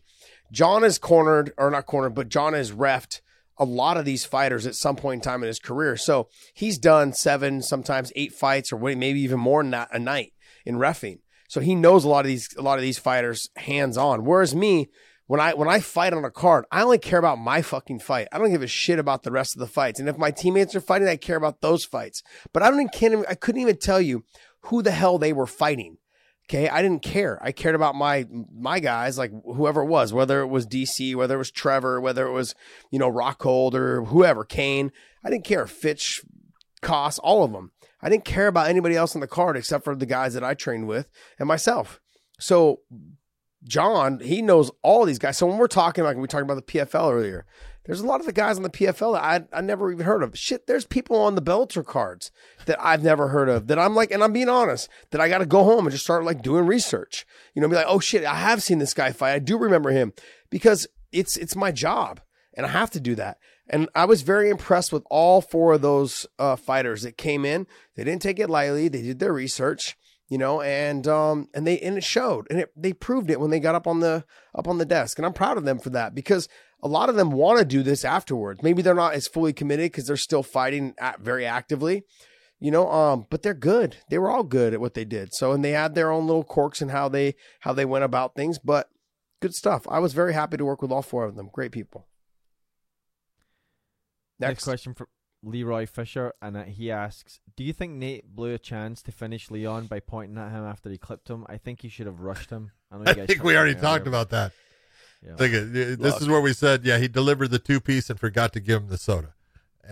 But that's Nate, you know. Nate, that moment where you saw Leon Edwards with his head kind of hanging down low, and he was a little off balance because his legs are getting stiff and he's having problems, you know, controlling his balance. And you see Nate just pointing at him like, ha ha, like, you know, that whole Nate Diaz thing. Yeah. You know, that's a moment in time that Leon can always look back at and say, thank you, Nate. Thank you for being the way you are. Thank you for being so kind that you did not come and finish me, because it wouldn't have taken much. You know, it would have taken a Stockton slap to put him on his ass. That's all it would have taken because he was seriously hurt. A lot of people were going, "Oh, he wasn't that hurt." No, he was seriously hurt. Badly. Yeah, he was really hurt. He was in trouble.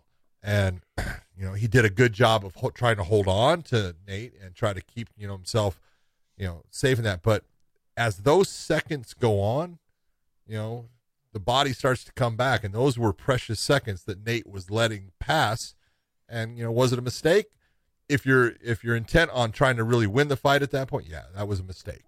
But it also just kind of, in a way, just leads towards the mythical figure that Nate Diaz has become, and God bless him for it. Yeah, go back to the question, Dave. Finish the end part of it all. I think he should have rushed him. Yeah, that's the thing, though. Like, it's easy to sit on our couches, and I'm not Leroy Fisher. I'm not trying to poke fun at you or get after you at all. But it's easy to sit on the couch and just say, like, oh, he should have done this, he should have done that. Let's mind you, he just fought, what did he fight? It was a 5-round fight, correct? So he just fought 24 minutes. He's exhausted.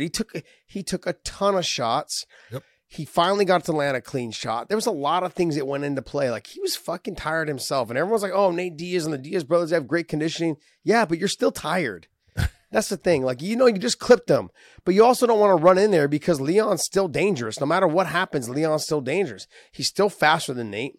He still possesses some power, and even though he's on stilts, and he can't really keep his balance, dude, it only takes one shot for you to be on stilts and you to be unconscious. And so he had to approach that with caution. Should he have thrown a little bit more? Yeah, but no, I don't think he should have rushed in and blitzed him and all. No, he should have went after him, stalked after him, and touched him a little bit more. He should have had more output, yes. But rushing him, no, absolutely not. What else? Did you guys see the what Leon came out and said, where he said Nate told him after the fight, don't let these motherfuckers tell you ain't shit. Name your price or they will name it for you. He said that was the advice Nate gave to him after the fight. Okay, John, this works if your last name is Diaz. That's the difference. It doesn't work if your last name is Edwards. Well, here, you can't do it. Like, I want you to take there's the sound monitors that you can put in near a jet engine, and it'll tell you how many decibels it is, and put it near a race car, it'll tell you how many decibels it is. And I want you to put that sound monitor into the Gila River Arena that night when Leon Edwards walked out, and show me the decibels, and then show me the decibels when Nate Diaz walked out. That's what gets you paid. Yeah. The UFC knows. They're not a dumb organization. They know that Nate Diaz is a big star. They know that he's right up there with Conor. They know all of that, and they know that, hey, there's a reason why we pay him, because he gets the reaction from the crowd. He gets people buying pay-per-views even when he's not the main event. He's the guy that people want to see. Yeah. And why? Look, this is the whole Logan Paul thing. Logan Paul has a lot of people that want to see him. They like him. And Nate Diaz, although he is unorthodox in the way he's gone through some of his career and his choices, that's made him who he is, and people want to see him. Him and his brother Nick I love them for the fact that they are who they are, and they're real. And if they think you're full of shit, they're going to go, you're fucking full of shit. And if they're going to be, in a position that you offer them something that they think that, what, you're disrespecting, they're going to go, fuck off. You want to come back to me with a real fucking offer. Till that time, I'm out. And that's what they do. And so that's the difference. Let's remember the situation. Was it the Conor fight or was it the Dustin fight where he tested for positive for something? He's like, fuck you. I'm not behind closed doors. That was the Masvidal fight. The Masvidal fight. I'm not accepting your bullshit. Like, it is what it is. I honestly believe it catapulted both of their careers, because the way the two of them handled it, Masvidal said, I respect your decision, man. I expect, like, hey, you take care of you, and I'll be here when you're ready to fight. I think it catapulted both of their careers, because everyone understood gangster versus gangster, that, game recognized game type talk. Like, nah, fuck that. Don't let them fucking do you dirty, because we know at the end of the day, because we've been privy to these type of information, is that they will get you to fight on their terms. And then afterwards, they will fucking go ahead and suspend you because they got what they wanted. They got their pay-per-view, or they got their money from that fight. And he's like, yeah, fuck you. I ain't doing that. No. And then that right there catapulted him even more into like, this is what it's all about. Like, you need to speak up. Young fighters, don't let them talk you into, if they say you tested positive for a tainted supplement or whatever it is that they said that you did, and for sure you didn't, don't let them talk you into saying that you did. Because at the end of the day, just take it, just say like, no, absolutely not. I'm not taking that fucking fight. Especially if you start having a little bit bigger of a name. And you tell your opponent, like, no, I didn't take that shit. No, I'm not fighting until you guys take it off and you guys fix this. And that's what made it very important. It made him, to me, it made me realize how important it was. What'd you say? We talked about this on our podcast when we first started. And I said, it's the most brilliant thing that Nate Diaz could have done, because he's the one in control. As soon as you say, okay, I'll fight and then we'll fix this, you have no control. You're screwed. Nope. And so it was a brilliant move by Nate, because he knew I didn't do anything wrong. Mm-hmm. I didn't take anything. And so you're saying I did? Screw you. Okay, I won't fight. And it's funny how quick that shit got fixed. Huh? Oh, amazing, isn't it? Yeah. No suspensions handed out, nothing. And look, he's dealt with a lot of this shit hands-on because of his brother. Remember, they wasted 3 years of his brother's career. I mean, I want to say it was a little less than that because they reduced the sentence. No, they wanted to give him a lifetime suspension for marijuana. For fucking marijuana, right? Fucking and then here we are now where half the country's, it's legalized. Well, and here we are now, and the UFC as a company has worked with USADA in saying, okay, we're not even going to test for this. I mean, shit, the NFL now is doing that. Crazy. Yeah, I mean, like, and they've wasted people's careers now based off of all that. And I get it. It was, marijuana was illegal back then, whatever it is. But like, it wasn't. I mean, like, he uses it for medical reasons, and it's very obvious that he uses it for medical reasons. So I mean, like, it just needs. It's an attention thing. He needs to be able to stay focused and use it for his attention. His ADD, I believe, is what it is. So, I mean, regardless of all that situation, like, I thought it was brilliant in the way he handled it. It was smart, and I think that's what helped catapult him even more into stardom, was that situation right there. And the way that Masvidal handled it was fucking brilliant as well. I think the two of them understood, you do you and I'm going to do me, but guess what? When you're ready to fight and once you get your shit handled, I'll be here and I'm ready to watch. I'm ready to get down after it. And I think it just encouraged all the fans to want to be more of a fan of theirs. Perfect. Brilliant. What else you got? Kevin B is interested in your setup at Bellator this past weekend. He says, what entails who sits at the fight desk and who sits cage side commentary with Ronaldo? Big J started at the fight desk during the prelims and Josh was cage side for the main card. Why did your positions change? John, answer that. Well, what determines that is if someone breaks rib because they're an idiot thinking that they're Paul fucking Bunyan. It could change it. Our bosses, look, Josh and I both work. We have this, our boss, we have an executive producer, we've got a producer, and they were trying to take care of me. They were trying to make it easier on me so I didn't have to get up in the cage and do the interviews and stuff. So they put me on the desk, took Josh off of the desk, which is his spot, and put him next to Morrow for the prelims so he could be down there, do the interviews if they had to, because they knew that they had lost fights and they knew there was going to be a lot of interviews for poor Josh, because if there's one thing that Josh loves to do, it's the interviews. He loves in-cage interviews. It's probably the greatest thrill that he gets in life. And so they're making him do those. So that's not good. And it was all because of me, because I had my accident and stuff. So that's why we did the switch thing. It's just our bosses. They're the ones that determine. They made that determination. And so we do what they say. Look, no. It's John's fucking fault. Let's just get it all out in the open. It was John's fault. I said, man, look, I thought I was Paul fucking Bunyan, and I wasn't. Oh, man. It was John's fault. I had to run from the fucking cage to the desk. I loved every minute of it. I love when you were standing in that cage like, what am I going to say? What's their name? it's not even so much that. It was more like, look, here, you guys have to understand, as a former fighter, right? And you're interviewing another fighter. You don't want to say anything to offend them because like you're kind of like their equal. Like you don't want to be very respectful, but you also want to bring the most light to them. You want to feel like you did them justice, and you don't want to let them down. And that's kind of like how I feel about it. And like, let me give you an example. Like when Jason Jackson was up there and Paul Daly stood up there next to him, I was put in a position where I had to ask Paul a question, but we weren't planning to interview Paul.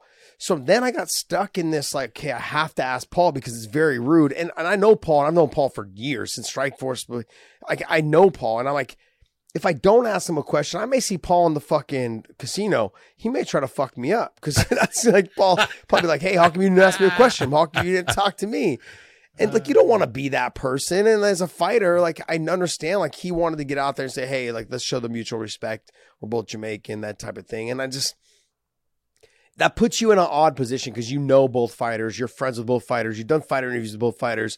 You've hung out with both fighters outside of, the fights. And it's a weird feeling. You don't want to be that guy who doesn't feel like you're showing them respect, but you do respect both. And so it was a weird situation, And so that's why I don't like to do them. I want to make sure that I do the best job for the fighter to give them the most props. But sometimes when you don't, it's like, I feel like you let them down. I feel like I let them down because that's their moment, man. That's their fucking moment to shine. And I don't want to be the guy to fuck it up. Let John do that. I want John to fuck that moment up, not me. So that's how I feel about it. Yeah. All right. What else you got? Two more. We got two more? Or three? All right. How many do you want? Well, how many do you have left? There's 4 there. Okay, so let's do the 4. Let's go. All right. Thomas Gonzalez asks, who would win in a stand-up battle between Michael Chandler and Conor McGregor? Strictly stand-up. Oh. No. Conor McGregor. Conor McGregor. Simple. Yeah. I don't know how much more we can go on it. Michael Chandler can fight in the stand-up, but he doesn't have the skill set that Conor McGregor does. Yeah. It's the threat of the takedown. And it's also the range that Conor would be able to control, especially with no threat of a takedown. Not even close. Yeah, that's what you have to remember. If you go back and watch the Oliveira fight, it was the range. Every time Chandler threw, he was way out of range. He didn't get there. He couldn't get there, because Oliveira used that push kick, that tip kick. That's how he judged the range. And don't get me wrong, he got hit a couple times, but Conor's a little bit more of a mover and a shaker and baker than Oliveira is. He'll stand in front of you and push kick and tip kick you, and he'll throw his combinations and obviously land them. But the thing is, what makes Chandler so good on the feet, or he's devastating on the feet, is that he can threaten the takedown. If he can't threaten the takedown, you're not worried about being taken down. Then you don't have to worry. You can just cover up, use your head movement, or stay covered so he doesn't hit you with clean, hard shots. And you can start to pick him apart using your range. Conor would do that if it was just only on the feet. Yep. Next one. Bobby Acosta asks, what belt in the UFC will change hands next? Oh, shit. You can answer that one first. What belt? Damn. Come on. Shit, what belt in the UFC will change hands first? Let me see. Where are we at? Okay, so it really depends on when Peter Yan fights Aljo again. There's that one. There's that one. And then... the bantamweight. But then I would also say the Brian Ortega and Max Holloway fight. I think Brian Ortega and Volkanovski. I think Brian Ortega beats Volkanovski. I would say your two divisions where you have the best chance. Then it just depends on when the fight's happening. Yeah. But I would say that Ortega versus Volkanovski in the featherweight, there's a good chance that one could change hands. And when Yan faces Sterling again, there's a good chance that belt's going back to Peter Yan. Yeah. Yeah, those are the two. If I start looking at the rest of them, yeah, I don't know, man. Let me look down, scroll down more. Just let me see the Blachowicz fight. Blachowicz, where's Blachowicz at? Right here. Yeah, who does he have there? He's got Glover Teixeira fighting. Maybe Yuri. Next, he's got Glover Teixeira's fighting him next. Yeah, Glover's not going to beat him. I don't think so. I like Glover. I want him to win. I would like to see Glover get the title. That's but I think Yuri actually beats him. I think he beats Yan. And then outside of that, I don't see any of those guys really kind of making a full run at it just yet. That doesn't mean that it won't get better between now and the time that the title changes hands. What's next? Next question comes from S, and he asks, with the exception of the Pitbull Bros, why is the older brother nearly always the better fighter when two brothers compete in MMA? I can't think of other brothers. I mean, Lima and Diego? Diego and Doug, Fabian Edwards, Leon Edwards, Nick and Nate. Well, here, I guess you could say this, though, too. Would you say Nick and Nate? Would you say Nick is better than Nate? I can't really say. They both have star power. They're Nick's equal. been out for so damn long. I think they're equal. And in terms of like the older brother being the better, is he older? Is he better because he's got a couple years advantage in terms of that he's been doing it a little bit longer, probably, or he's had a little bit more experience in terms of fighting higher level competition because he is older? That could be the play at it. Well, I mean, like, it depends. Who is better at the time in which their career is at? How old is Fabian? How old is Leon? And Leon, I know COVID fucked everything up, so everyone got a whole year off, so it's hard to judge. But, I mean, Fabian's not far behind Leon. I know he's got some room to make, but I think he's quite a bit younger than him, a couple years. Let's see where they're at in a couple years. Will Fabian be just as good as Leon in a couple years? There's a lot. In 2 years, your life can change in terms of how good you get. You know what I mean? So, like, that's a lot of time in between. So you're saying the older brother is because they're so damn good. You have more time to get better. Yeah. Pretty much, John. Is he just going to agree with me? Well, Thanks, it's the truth. I'm being honest. You take a look and you go, when you're looking at brothers, it's a matter of usually the older brother is the one that started in the sport first. They've been in it a little bit longer. They've gotten a little bit better. They're fighting better competition at times and stuff. So, yeah, if you're going to say between the Pitbull brothers, there's no doubt Patricio is the more accomplished fighter. He's gotten the titles. He's the better fighter. But to sit there and say that's always that way, I mean, not ever that way. They're the only ones. No, there's other guys there and stuff. I think it's like what Josh's saying. Time and the difference of 1 or 2 years, you got to match them when they were both 30 years of age, not when one is 32 and one is 30. Oh, I am an older brother. I am the oldest. And then my brother is a little bit younger than me. He's about 4 years younger than me. He tried fighting too when he was 15, fought again when he was like 17, things like that. But this is way back in the day. This is back in 97, 90, so he was young. But the thing is there's a couple things. The older brother tries to lead the way and lead by example. The younger brother tries to keep up with the older brother. And at that time, sometimes it taints their learning process. They always try to do what the older brother's doing instead of learning what their older brother, he took the steps to learn to get to that point. Whereas the younger brother tries to just jump to get to whatever the older brother's doing. So it could be kind of that as well, where they don't learn and spend the time to be the technician that the older brother did. They spent that time learning from their coaches, dedicating their time to it, leading by example. Whereas the younger brother sometimes just always tried to emulate what the older brother did, and it didn't work out. You've got Mark and Matt Hughes. I mean, Mark came out first. They're twins, but he was the first one to come out. So he's the older brother, so the younger brother got it. True. I don't know. That one doesn't work. What you got? Last one comes from Noah Macaluso, and he asks, is there a rule against holding someone by the throat? John, all you, buddy. I know there's a rule for it, but is there a rule of holding someone by the throat? Yes and no. How's that? It all depends on how you do it. Can I explain how you do it, and then you say if I'm right or not? Go ahead, baby. Go ahead. So you can grab the throat fully, but you cannot grab the trachea. And is that correct? Close. Yeah. What Josh is saying is you can't grab and squeeze in on the throat in any fashion, but you can push and take and grab and put pressure onto the throat, like with that, that bend in your thumb and forefinger. You can take and put all the pressure you want down onto the throat. You just can't start to squeeze in with your fingers. That's considered gouging. That's part of the rule set, is you cannot gouge or tear at the flesh of your opponent. You cannot grab at the trachea and squeeze or as we would say, C-clamp the trachea.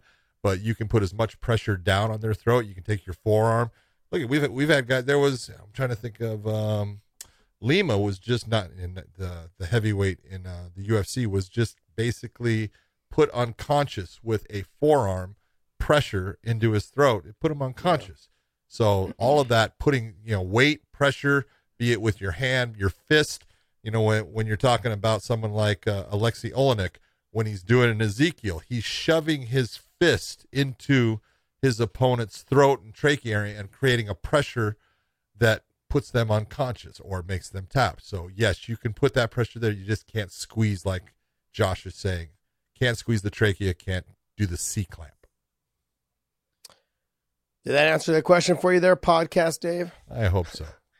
What that? All right, my man. Hey, go to ProWrestlingTees.com/weighing in. Use the promo code ANDSTILL. And we've got a limited edition Independence Day shirt coming up for the 4th of July. So make sure you guys pick one of those up. I'm hoping I would get mine in the next couple days before I leave up until the 4th of July. But it doesn't seem like, because Dave's a little bit behind schedule as always. But if you guys go to Soaking Pro up Wrestling the sun Tees, in Austin.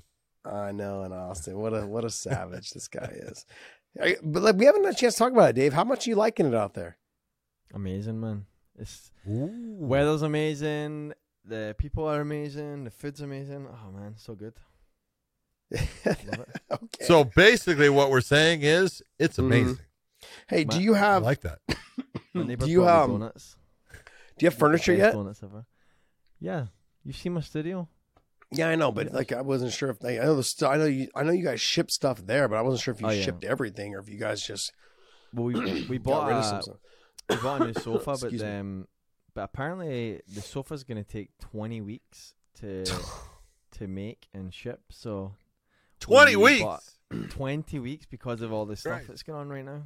I would have went to the store and fucking bought one. You're out of your damn mind. No, we did. No, we bought a cheap one, just to get us by that we'll repurpose later. But we got a good sofa that can last us forever, and 20 weeks is the turnaround time. First off, you have a 2-year-old and you have one on the way. That shit is not lasting forever. Just want to let you know that. That shit is not lasting forever. That's it. Well, you're going to go to Dave's house, and I don't know if, back in the old days when I was a kid, a lot of ladies would have their couches had this plastic all over it. My grandmother's house. Oh, man. You go to Dave's house, you're going to have plastic all over his couch. No, Mexicans, man. My grandmother, every fucking piece of furniture in our house was all wrapped in plastic, fucking Mexican style. No, didn't matter. That's what we had. Yeah, the kitchen table seats were wrapped in plastic. The couch was wrapped in plastic. The ottoman was wrapped in plastic. Everything was wrapped in plastic. Didn't make a difference. Yeah. Shit'll last forever, baby. Fuck, it did, and it looked like it too, because fucking she had the same furniture from when my mom was like a kid. My mom was a kid. I walked in, I'm like, this is the same damn furniture. Not fucking no dust on it, nothing. Fucking shit. Plastic works, man. That's hilarious. Plastic on everything. Oh, okay. So, hey, one thing we didn't talk about last week is, hey, everyone, we are doing a specific show to headline our Clips channel. So make sure you guys go to our Clips channel. It's going to be called Wayne Interjection. It's going to be just a short little 15-minute show that we're going to put on our Clips channel, but it'll be specifically for people on the Clips channel. But we got to get you guys we got to get our Clips channel up to 1,000 subscribers. So as soon as you guys hit that 1,000 subscribers, we're going to go ahead and do that extra show to get on there. But we want you guys to go to our Clips channel. It's called Wayne in Clips or Wayne in Shorts. You guys can go there, check it out. It's a bunch of small clips that we have done. We're moving all of our clips strictly to that page.